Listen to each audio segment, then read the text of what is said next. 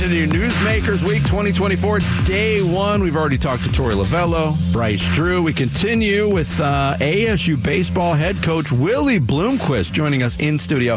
Not just joining us in studio, but on a game day, Dan Bickley. Willie, thanks for coming in. That's commitment, man. Well, you guys are special, so I figured I would make this happen for you. Love it.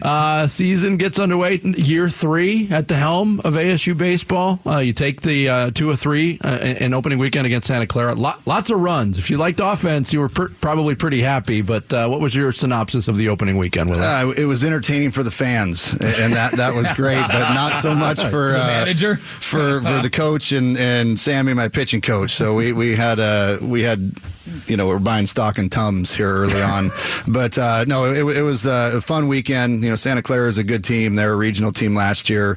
They got everybody returning. They're older, experienced team. So we knew we were going to have our hands full with them. But our guys battled, played hard, and put up a lot of runs. Kept coming back, and it was a back and forth affair with both of those Saturday and Sunday games.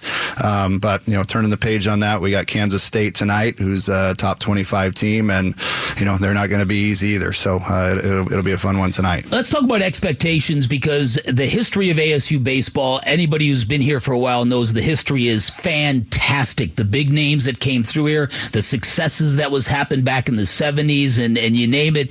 It created an unrealistic expectation among fans who want that in the current day and age all the time, and it's very, very difficult with the parity in college baseball. So your thoughts on where you're at in the evolution of where you want this program to go and how you want it to be? Well, I think you're spot on. I mean, it's a different era. We're in a new era with NIL and transfer portal and all that stuff, and so it's very difficult to remain to get to the top first and foremost, and then sustain that for over a length of time.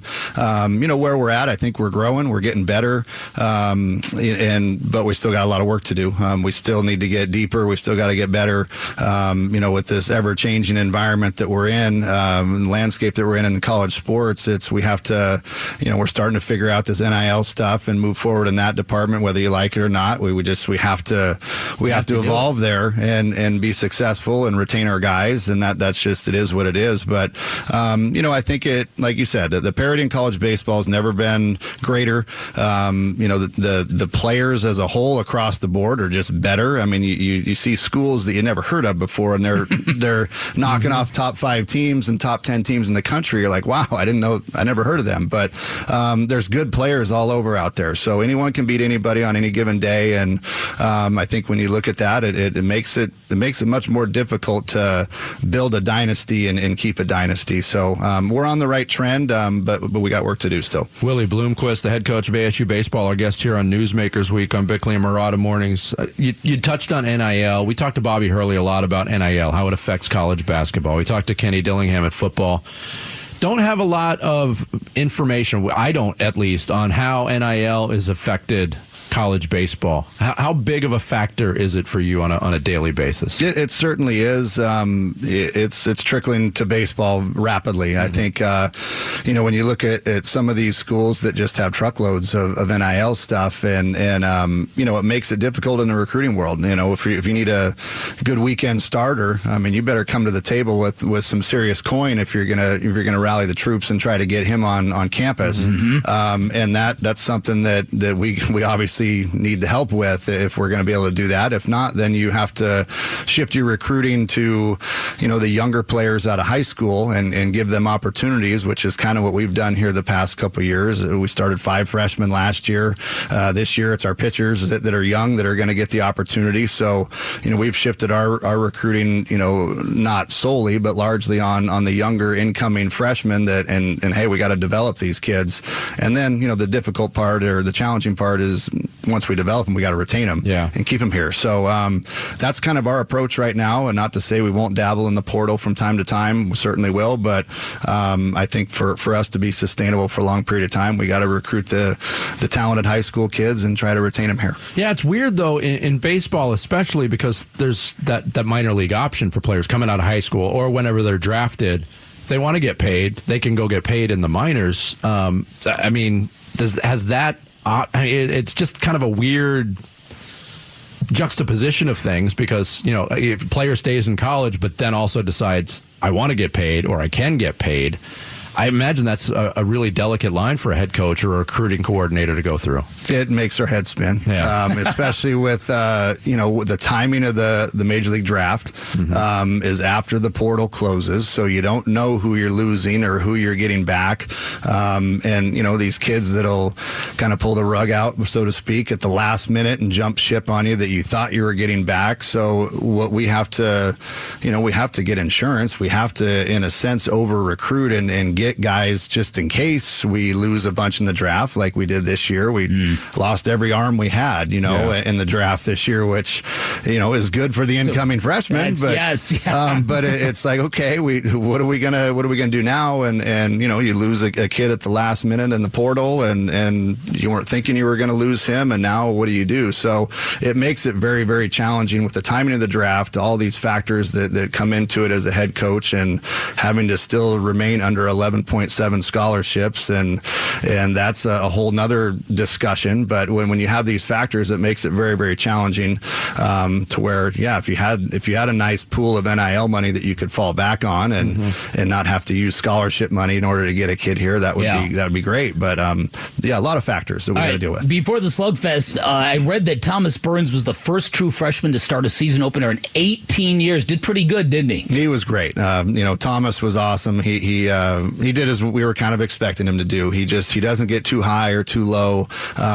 Kid that's a tough kid, hockey player kind of in high school, so he doesn't get over emotional, and that's why I like him on Friday, because he just comes out and trusts his stuff and does his job. So he did outstanding.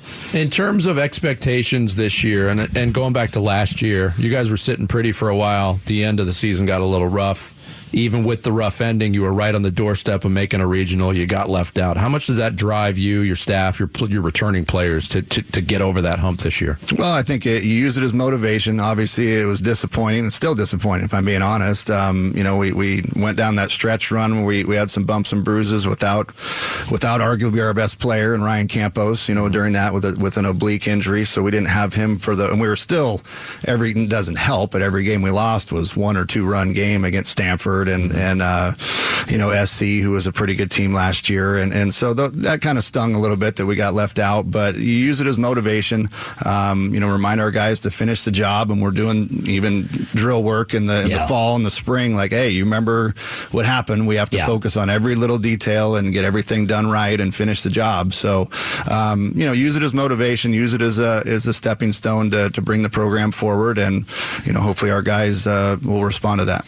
I think when you took on this gig at ASU, a lot of people were very happy for a lot of obvious reasons, but it's certainly something you didn't have to do. So what you're doing is basically a labor of love. Is that still the case? And how is the process of it playing with you? How do you enjoy this the way you thought you might? It is, and I appreciate that. It's something that, you're right, I didn't necessarily have to do, but my passion for Arizona State's always been very deep, and when this opportunity got kind of thrown at me, it was like, wow. I thought I was kind of done on the baseball field, for a significant amount of time, but when this got thrown at me with a chance to go back to ASU, where the place that I'm very passionate about, I'm like, man, that actually lights my fire and gets me nervous a little bit. So, that's good. It lets me know I'm still alive. And so when I took on the challenge of it, I knew it wasn't going to be easy. I'm loving it. I enjoy it. It is extremely challenging, on a day-to-day basis. But like I said, I think that's what drives me to continue to keep going and try to, be good at this job and get this program hopefully to where we're sustainable year in and year out, and we're pretty good. So, like I said, we're on the right track. I think we still got a little ways to go, but I do love what I'm doing. I love it here. The fans have been great. The alumni support has been good. So I'm loving it, and I'm really enjoying what I'm doing. Yeah, Sun Devils have a game tonight at Phoenix Muni against Kansas State, and then a 4-game series starting on Thursday against Ohio State. So a great opportunity to get out to Phoenix Muni and watch the Sun Devils. Willie, thanks so much for coming in. Good to catch up with you, and best of seeing you, Willie. Yes, great seeing you guys. Thanks for having me. And yeah, come on out. Go Devils. Yes, go Devils. Let's go. Willie Bloomquist, the head coach of Arizona State baseball.